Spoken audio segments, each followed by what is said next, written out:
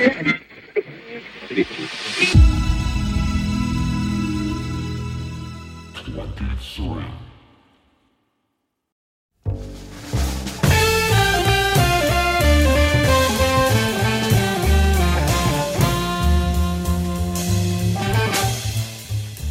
and welcome to Spotlight On. I'm your host, Lawrence Purrier. Today the spotlight is on Mark Brown. Mark is a co-founder of Beta, a platform that enables the sending and receiving of digital audio files in a clean, simple, and secure way.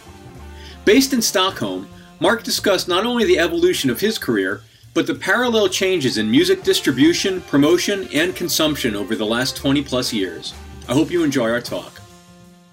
What? Your background. It's a stock background. It's a stock background. Why is it so funny? I'm easily amused.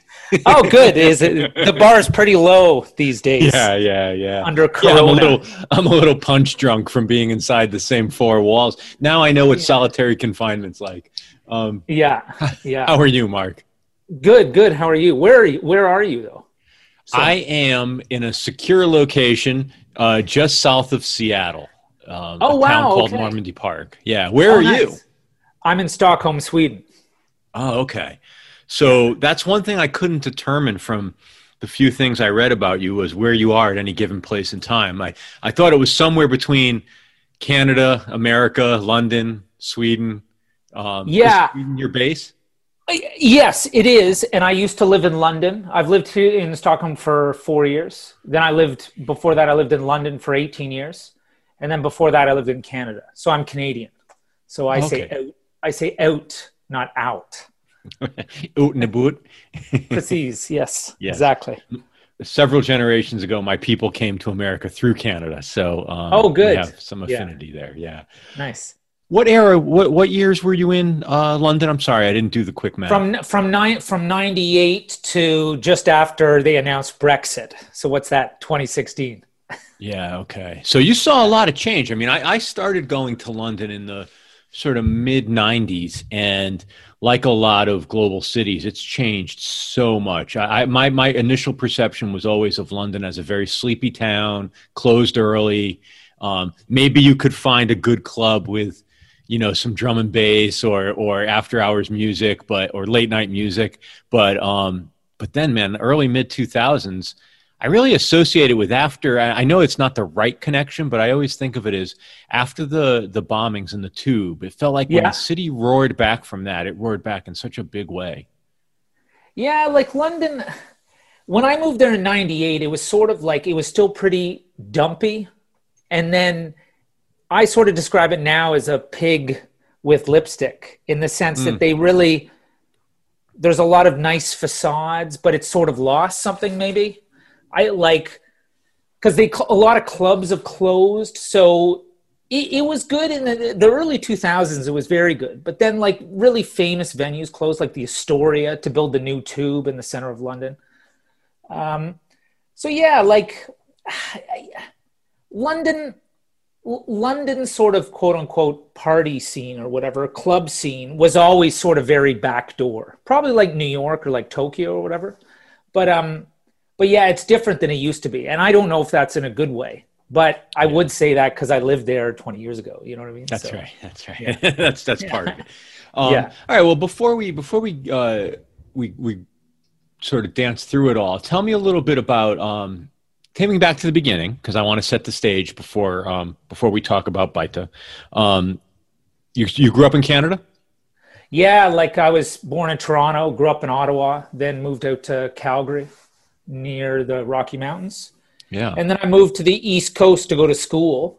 And then that was sort of mid-90s, but I hated university. So I dropped out and moved to Halifax. Do you know where Halifax is? Sure. I'm from the East Coast of America, so I know Nova Scotia and that whole area. Yeah. Okay. So basically at that time in the mid-90s, Halifax was known, it was going to be the next Seattle, basically. There was, I don't know if you remember Sassy magazine. There was like this classic mid-90s magazine, and they wrote an article basically calling Halifax the next Seattle because all these bands from that area were getting signed to Sub Pop. And so I moved there and started working, and then I started touring with bands, and then we started a festival, and then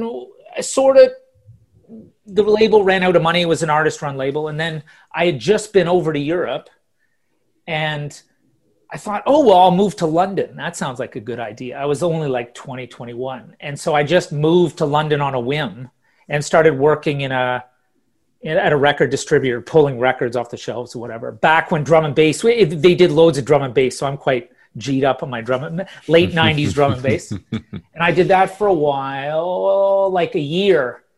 And I kept telling people in the warehouse, well, I'm going to go work at a record label. And they're like, no, you're not. You're going to be here in 5 years. And then within 10 months, I went to work in the A&R department of Creation, Oasis, Primal Scream, Super Furry Animals. So I did that for a year until Sony bought them. Then I went back to the record warehouse. And then I became a radio plugger. And I did that I had my own company for about 14 years. So bands like The Hives and the Yeah Yeah Yeahs and Booker T, Yoko Ono, Wilco, loads of different stuff. Mm-hmm. And then was it primarily American stuff trying to break in the UK? Yeah. I've always liked American indie rock, really. And so there was a couple labels that I worked with quite a lot. Epitaph, this UK label called Wichita, and they signed a lot of that kind of stuff. And so I sort of, if you're independent, you get to work with stuff you like, and it makes the job a lot easier. Whereas, say, if you're at a major label, you're working with lots of different artists, and the challenge is to try to convince other people to play records that you might not like yourself, but someone else will. But for me, it was super easy when I was talking about records I liked. So yeah, what's a record plugger do when the new Yoko Ono shows up on his desk? That's a good question. Like, she actually did quite a bit. I don't even know if she had a new record. She was coming to town because it was John's birthday, and they liked that tower somewhere in Europe. Is it in Norway or something? So she came to town and she did a podcast and stuff, and it was amazing. Like, it was amazing to see her talk. It was actually unbelievable. She hosted a radio show on BBC Six Music, and it was pretty impressive to hear her talk. Yeah, I would imagine. I mean, such an accomplished woman as an individual, but just what she has seen in her lifetime. I think if you've never heard her speak, or you're a bit cynical about her, maybe you would think that it's a lot of talk, like the positivity. But when you see it in person, and she's older, like she was at least 70 at the time, I'm assuming, and her positivity is legit. And it's pretty amazing to hear it in person and have her sort of talk through all the things that she's known for. To hear it live was pretty amazing, really. Yeah. Well, before we continue on from there, tell me a little bit about, just because I'm kind of fascinated with people's backstory. What took you from Toronto to Calgary? That seems like, especially at that time, a pretty big change of scene. It was basically my family moved because, like, at that time, Calgary in the mid 90s was like a really, like Dallas or something. It's probably still like Dallas. But we just moved out there because my dad got a job in the oil and gas industry or whatever. And that's all there was there at that time. And it probably still is. They're trying to move into tech because the oil industry isn't doing so well at the moment. Yeah. So, well, when you say it was like Dallas, let's not leave anything unsaid. Is it that it was also new and that sort of new, clean version of urbanization, or do you mean like Dallas just because it was all sort of oil money? It was all oil money, and it was very new.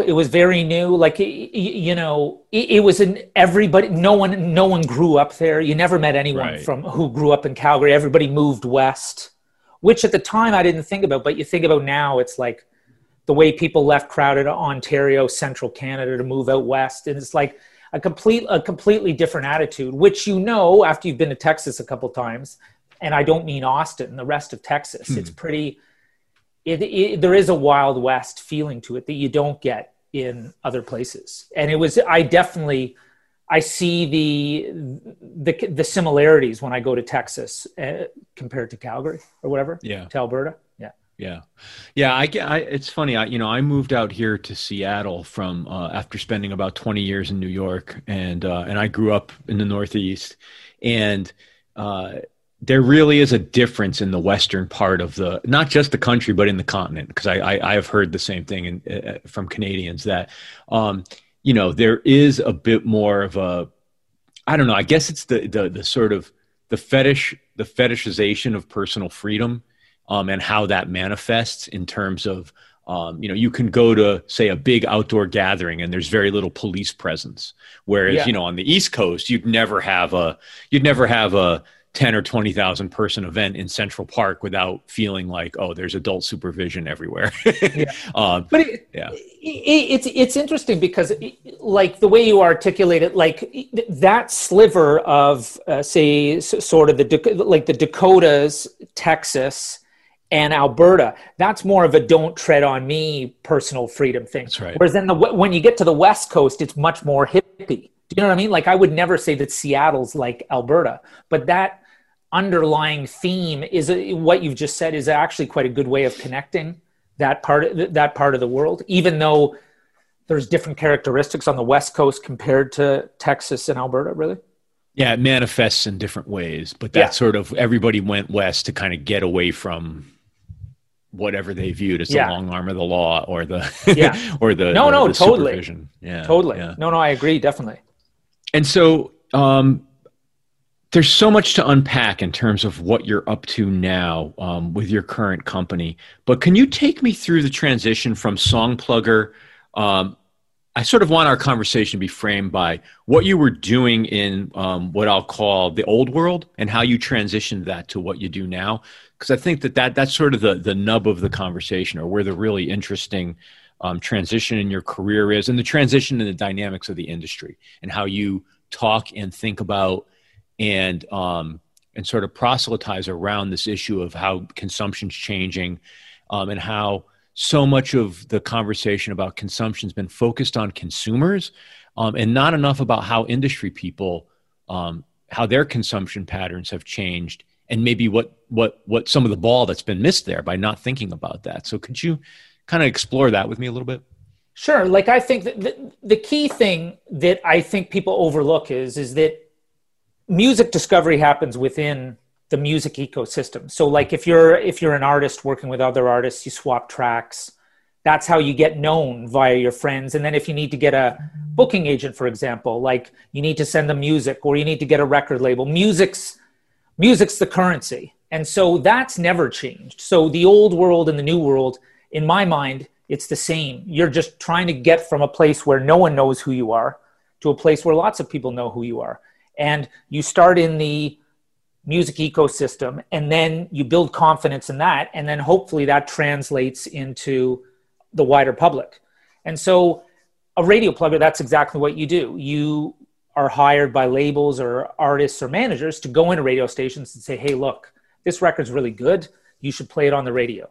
And back when I started, it was all CDs, and you'd get delivered hundreds of CDs, and you put them in jiffy bags, and you'd send them at, puffy envelopes in America, and you'd send them out to radio stations, or you deliver them by hand to people. And that is not environmentally friendly, and it costs a load of money and all that kind of stuff. So digital's a good transition. But what happened was, when it started to transition to digital, it was all stuff like, what was it called? You Send It back then. I think it's called Hightail now or something. That's right. Yeah. All these sort of platforms that were built for just generic file transfer. So WeTransfer and all that kind of stuff. And so that transition was people were skeptical about it, but it happened. And so you suddenly started ending up in a world where it was pretty easy to get a link instead of an album in the mail or whatever.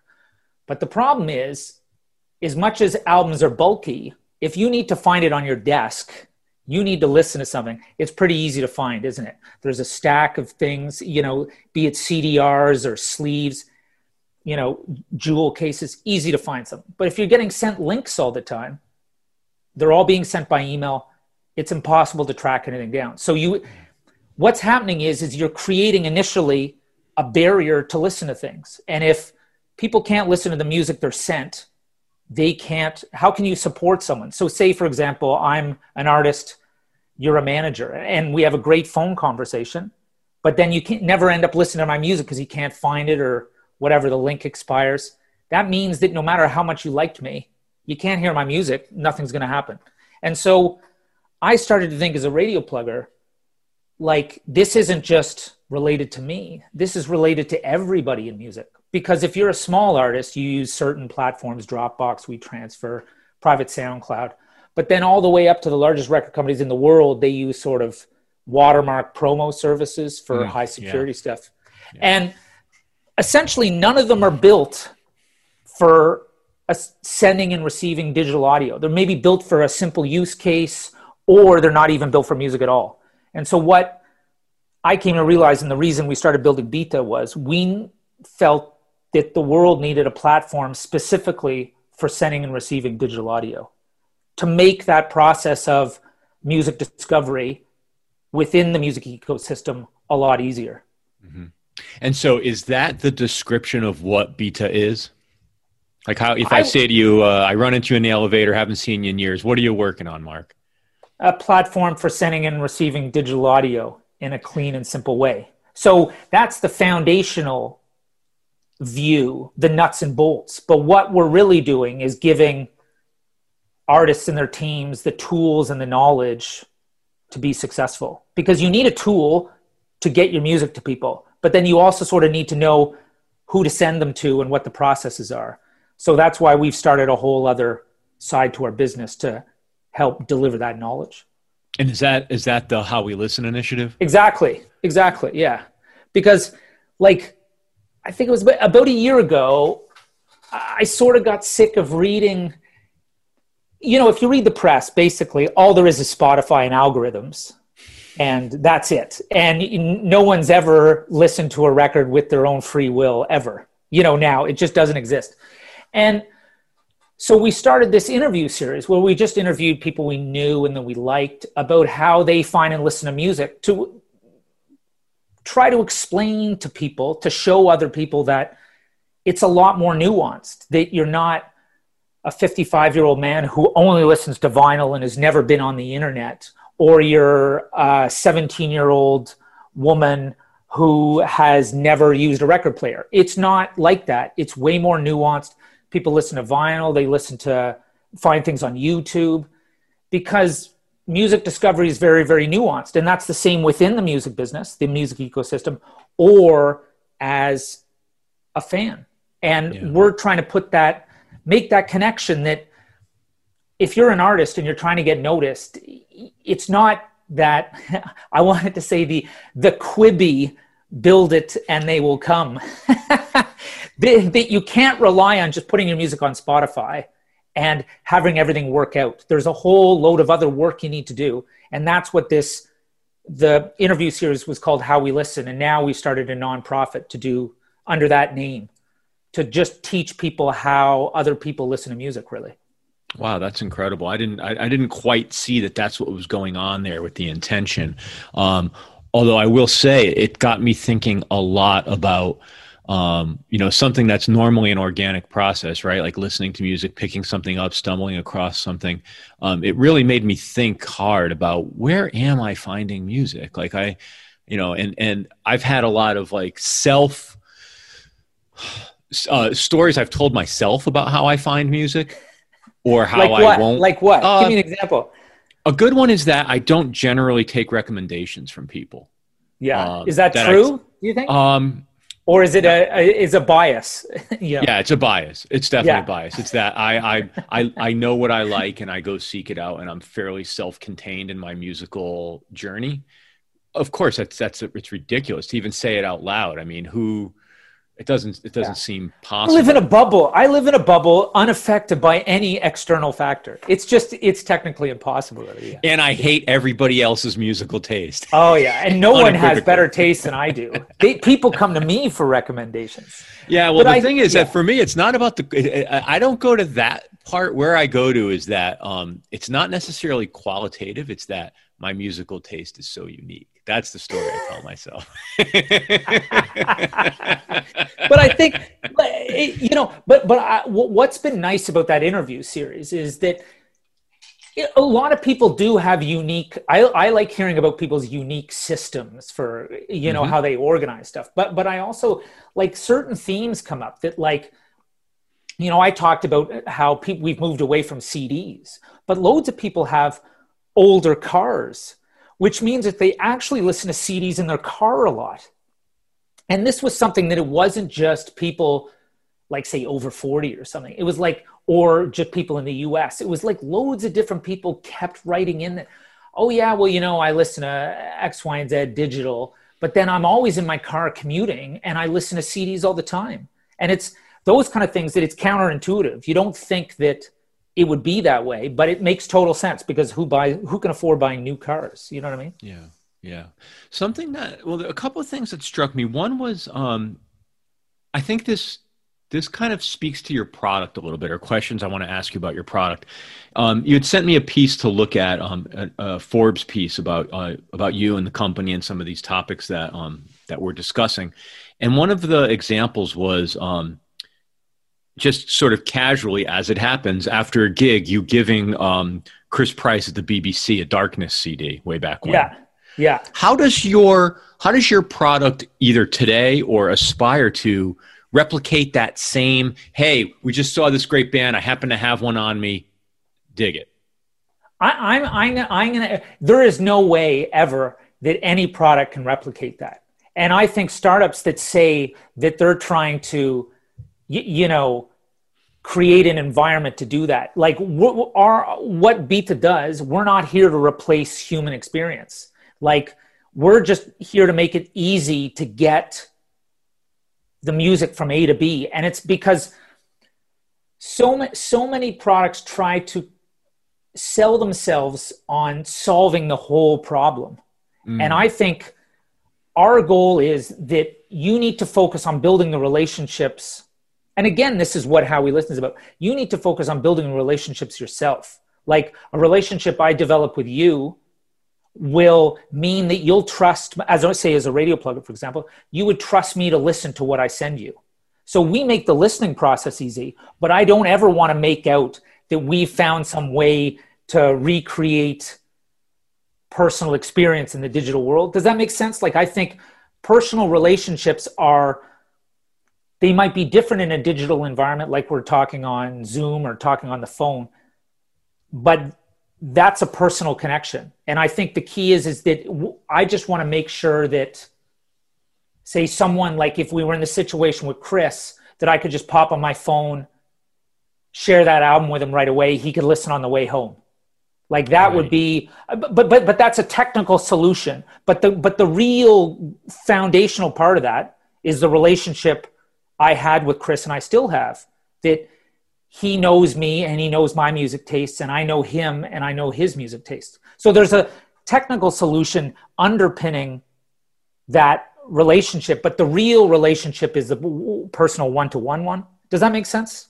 Yeah, absolutely. And I think it's good to bifurcate there. So in the scenario where you and Chris have a long-standing relationship or a trusted, validated relationship where he knows, if Mark's going to turn me on to something, it's probably well worth a listen. In your scenario where now you're trying to make it easy to get that music to him, what happens? Are you dropping him a link? Are you airdropping him something? Like what's the product do? But before you answer that, the other thing I wanted to say to frame it was that for better or worse, I was surprised to find that in 2020, this was still a problem that hadn't been solved. Like that to me seems what's been going on over the last decade. And I think you answered at the beginning in terms of it's been non-use case specific tools that have been used, or at the high end, there's been these clunky, for lack of a better way to say it, like DRM type solutions. But man, it's so surprising to see here we are over 20 years into digital music, and there's still an opportunity to solve this problem. Yeah. Like I think, so essentially the problem is there's the three categories I mentioned: your generic file services, your artist streaming services like SoundCloud and Bandcamp, because you can send links with those, and then these watermark promo services. But each of those only sits in their own lane, really. Dropbox sort of wants to deal with music, but the streaming's terrible. SoundCloud, if they hadn't gone the way they did, could have solved this problem. But they went the sort of the more, public audience route.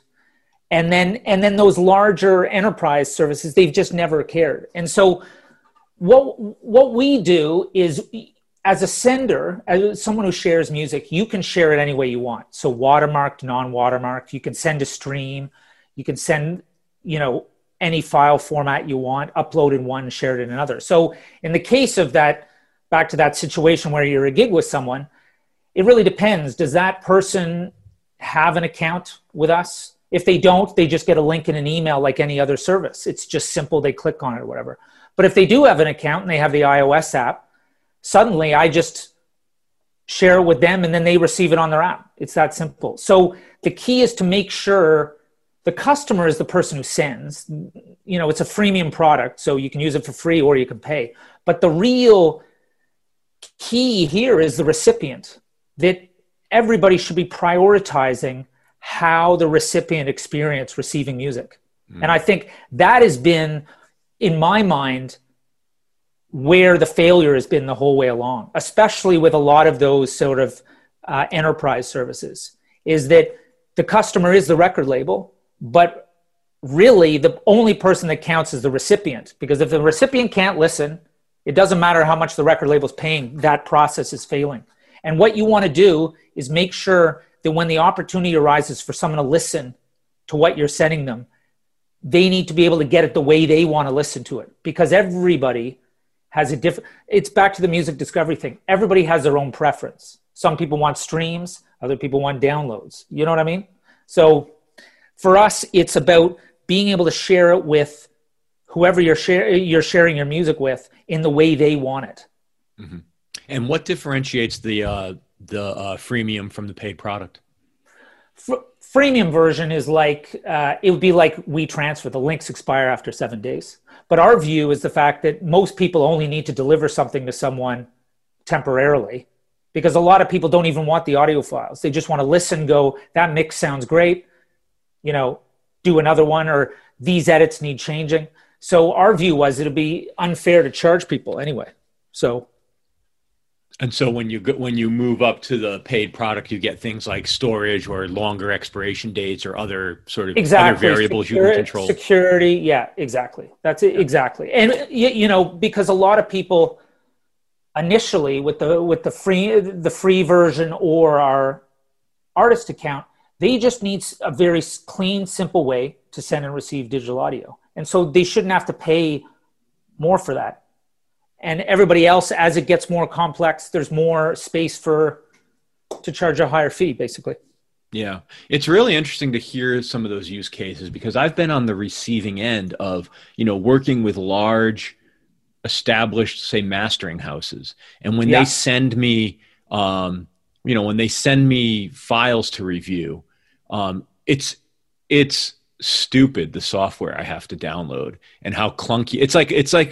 It's maybe from a UI point of view, slightly better than something that ran on like Windows 95.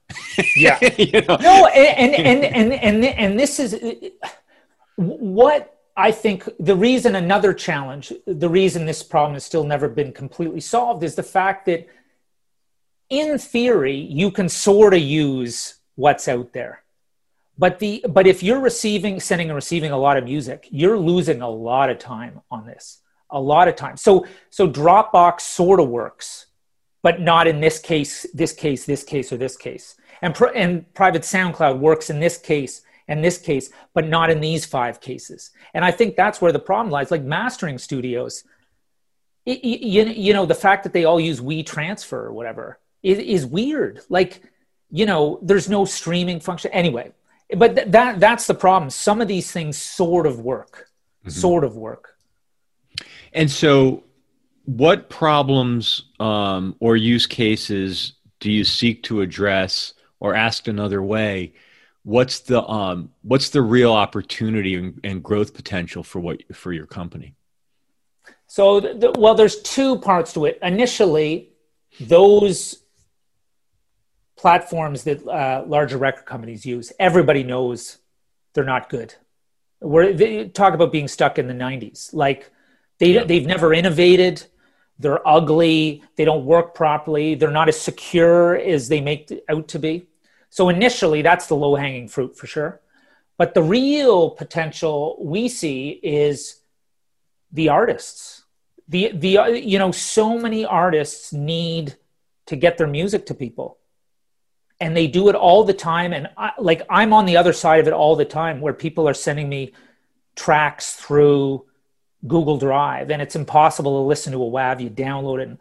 And so that is the bigger opportunity, but it's the bigger challenge, because you know where the record labels are. They're easy to find. But to reach those artists, all those individual users at a, reasonable customer acquisition cost is a huge challenge. But our goal is if we're going after the whole ecosystem, that maybe we'll be able to do both. And I say maybe. Yeah, no, sure. Yeah. That's the nub. So do you do that by, is it hand-to-hand combat to get to each artist, or is it integrating your solution into other workflows? Do you plug into to workstations? Do you plug into SoundCloud? Like how do you think about reaching those people? That's a very good question. The first is how we listen as a marketing tool. I think that I started going to a lot of conferences, and I realized that a lot of what I knew, the artists didn't know. When I'd meet them, I'd have a panel, we'd talk afterwards. So that's another reason we're doing all the how we listen education stuff. But then we have been thinking about doing partnerships, just like you discussed, with like workstations, maybe other distribution methods like that. We're actually building an API, which we haven't even announced yet. So people, if you look at the apps, like the web app and then mobile apps, those are entry points onto a network. But the network, the piping system, is basically anybody can get onto the piping system using an API. So we've been thinking that we would like to see other people build products on top of our network for sending and receiving digital audio. So we haven't even announced the API. That'll be later this year, but that's one of the goals as well, because I sort of feel that I have no idea what other people come up with building on top of what we've got, because I think that would make things much more exciting, because other people are going to have use cases I've never even thought of. Yeah. And has there been any noticeable or measurable impact on your business as a result of, COVID and changes in just, the way business operates this year? Well, we're a distributed team, and we've always been. So our business, as it's been chaos for everyone else, especially in the live businesses, there's been no real change for us as a business, but you notice, I think people are getting a lot more used to doing everything online. And that sounds ridiculous to say, but I don't think people were as comfortable living and working online as 6 months ago as they are now. And so I think a couple people who I know who use our platform, and they're making a record, and it's all half of it's done on Zoom, and one guy's in Australia and two people are in the US, and it's the normal way to do things now. Whereas I don't think anybody would have ever thought the recording process could be done or should be done from a long distance point of view. You need to be in the same room, but there's no option anymore. So I think it's creating different opportunities. I think the physicality, losing that, I think is unfortunate, but I do think people are starting to think, wow, this isn't that bad. This offers other ways to do things. So I think it's easier to connect with different people, because a festival or a conference, everybody had to go to that certain place. Now, conversations are a lot more rich because you can include loads of different people in the conversation, because you're not restricted by the physical element. Yeah, I've heard a lot of anecdotes along that sentiment recently of just various technological either adoptions or things that had plateaued. You talk about just general usage or acceptance of certain methods of working together that have plateaued over the last few years or became sort of stagnant, not innovating as fast, and how this has maybe accelerated things that otherwise might have been 3, 5, 7, 10 years away. Things will move much faster in certain lanes than they otherwise would have. And I think the notion of collaboration, and especially in the creative fields, is one that I definitely hear a lot about from people. Creative people will always adapt. They're forced to adapt. They look to sort of innovate. If you believe that sort of innovation is creativity with a purpose, the people who will move the fastest, I think, will be those who want to continue to create. Yeah, but I think like there has also always been a problem I see in music. I don't necessarily, not in the music business, but like there is a fear of change. There has always been a fear of change, and it's something that we notice in our business that people, I'm fine with those 15 clicks. I don't mind taking the 15 clicks because I've memorized them, and I think. It's a big problem for people to feel comfortable with what they're doing. And I think that's the advantage of COVID, is the fact that people didn't get to decide if they felt comfortable about it or not. They just have to do it. And then suddenly you wake up and go, hey, this isn't that bad. As far as online collaboration is concerned, like I think a lot of people have been reticent to do it, even though in our company, it's natural to live online. A lot of companies were uncertain about it, and now they're forced to just go for it. And I think they realize that there are a lot of benefits. And I think that even within the music world is a good thing. I think it's a very good thing. It's going to be very interesting to see what some of those sort of social or societal implications are. Like, do people rush back to the offices? What happens to those urban environments and the ecosystem around, clusters of office spaces? And, because again, this is all anecdote, but I know when I speak to individuals, nobody says they're eager to go back to the way it was. They'd like life to open up a little bit more, and they'd like some of the socialization opportunities, but nobody's saying, I want to go spend time on the subway. I want to go spend time in the car. I want to fly more. I want to, go stand in line for coffee. There's a lot that wasn't working for people in their day-to-days that were contributing to a constant state of anxiety or inefficiency, lack of productivity, disharmony. And it's going to be very interesting to see what we can rebuild and how we rebuild it. Yeah, I love, the story I always tell is we started Beta in London, and then Jen, my co-founder, she moved to Australia. And I'm like, well, this is it. It's over. How are we going to survive as a company, even though we all work from home in London? And then it was fine. And this is a handful of years ago, and it was absolutely not a problem at all. And then I thought, well, God, if she's leaving, I'm moving to Stockholm. So that's sort of how it began. And I think it's good that people take control of how they want to live their lives, because I think you're completely right. There are a lot of situations that people are forced to put themselves in that aren't actually good for them, that they don't enjoy, that don't make them feel very good, be that, mentally or physically or both. And so the idea that there are options, I think is a very good thing. I think it's unfortunate. The sort of the live business or whatever, I think that's very bad for a lot of people, that they're missing out on something that, especially musicians, that's so normal to them. I think that the pendulum swung a little too far the wrong way, but hopefully when it gets back to normal, that people will get to decide what's best for them. Maybe not what's social, what was perceived as socially acceptable before. Be that go to an office, work 9 to 5, and then go home. Yeah. What's the division of labor between you and Jen? She runs the app, and I do the other stuff. So Jen she basically takes care of anything to do with the app. So the design, she looks over all the mobile apps, the dev team, And then we sort of have high level discussions about that, really. That would be the division of labor. Yeah. So is it fair to say she's like product and engineering? Yes. Yeah.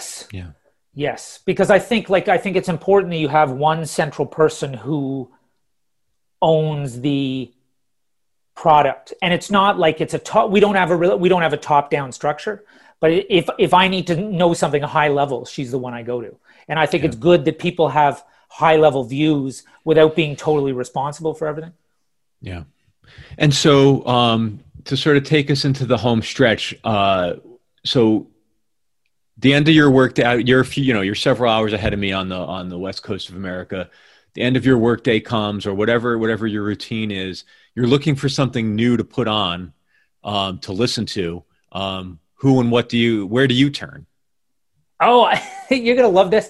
I absolutely love Spotify's algorithms now. I was very, very skeptical a couple years ago, but I really, really like this. It's been trained enough now that it throws up some surprises. We swap a lot of music, like we use Slack, and we swap a lot of music on there. But then normally it would be shows and, whoever's supporting. But there's none of that. So there's a big gap from external factors for finding music, unfortunately. So, and I don't really read I've always preferred reading longer music pieces. So I don't find music through, music writing. I read more for the bigger stories. Yeah. But I actually, as much as I was sort of criticizing Spotify, I think they've done a good job. Like those discovery playlists, if you train it well enough, will throw up some interesting stuff. Oh, like Fortet's playlist. I think those kind of things are great. Like artist curated playlists are something I love for sure. Yeah, it's funny you say that about Spotify. That's also something that comes up a lot in my conversation with people. Like the Discover Weekly playlist on Mondays, I find that it either tells me about artists I already know, but gives me a deeper cut or an album cut that I wasn't familiar with. Yeah. Or it really does throw something at me that takes me down a little bit of a rabbit hole. And I would say at least 2 or 3 tracks a week I find are like, wow, this is a new avenue to pursue.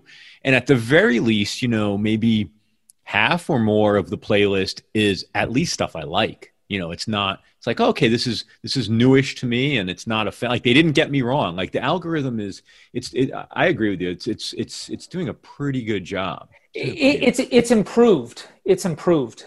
I don't like previously you could it was very transparent. If you knew anything about record labels and stuff, you could just look through and go, okay, that's that artist, they're on this label, blah, blah, blah. It was very rudimentary, but it's improved markedly. And I like the playlist culture is good. Artists who do their own playlists, I love. Like that Fortet one is amazing. And Ben Watt from Everything But the Girl, his playlist. Numero Group has a girl groups one I like. There's a lot of good opportunities.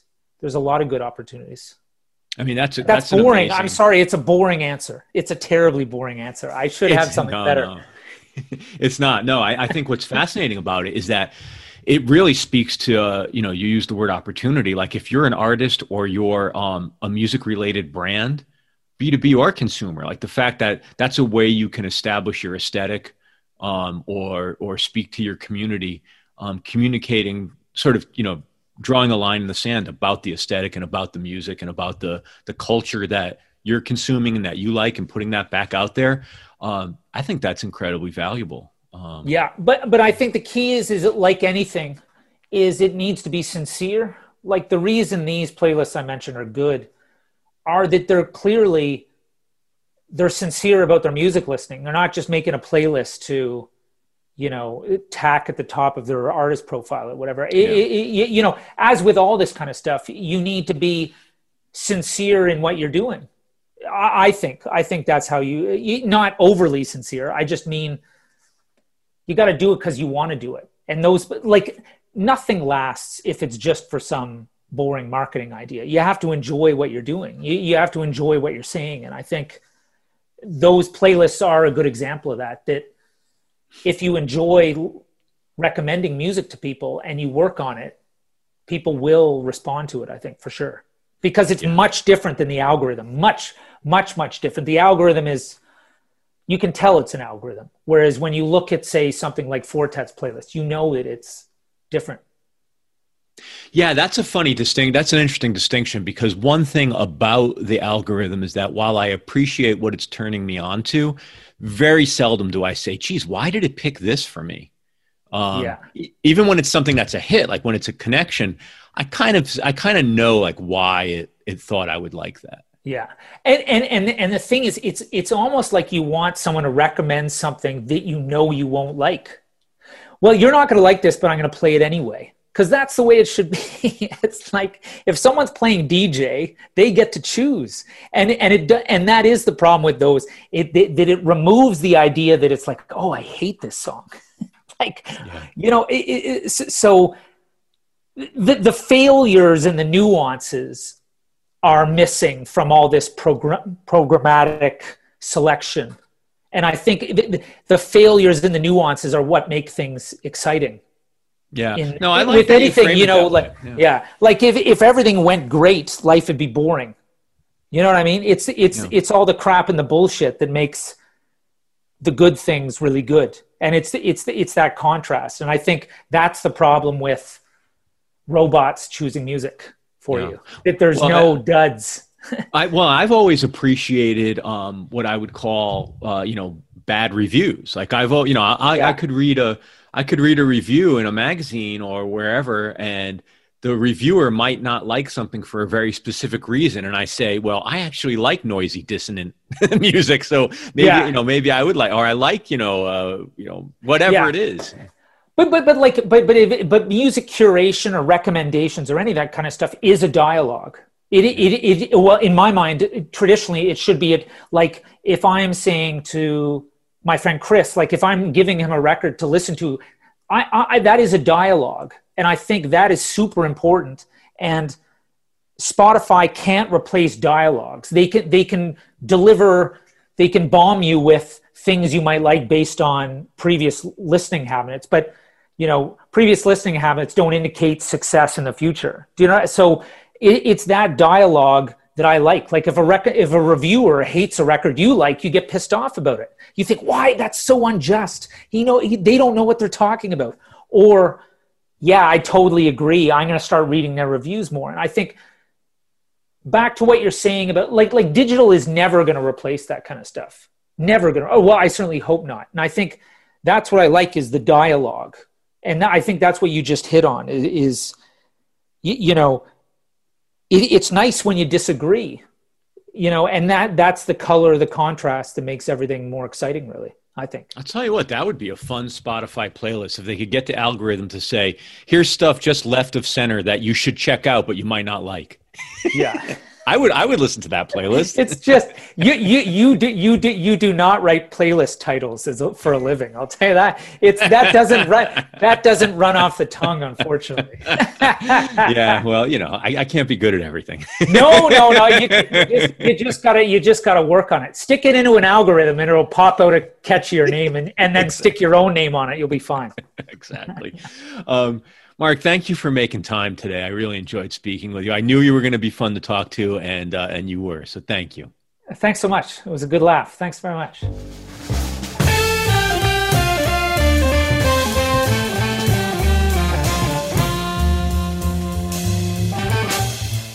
Thank you so much, Mark Brown and the team at Beta. Thanks to Ant Taylor and the entire team at Lyte.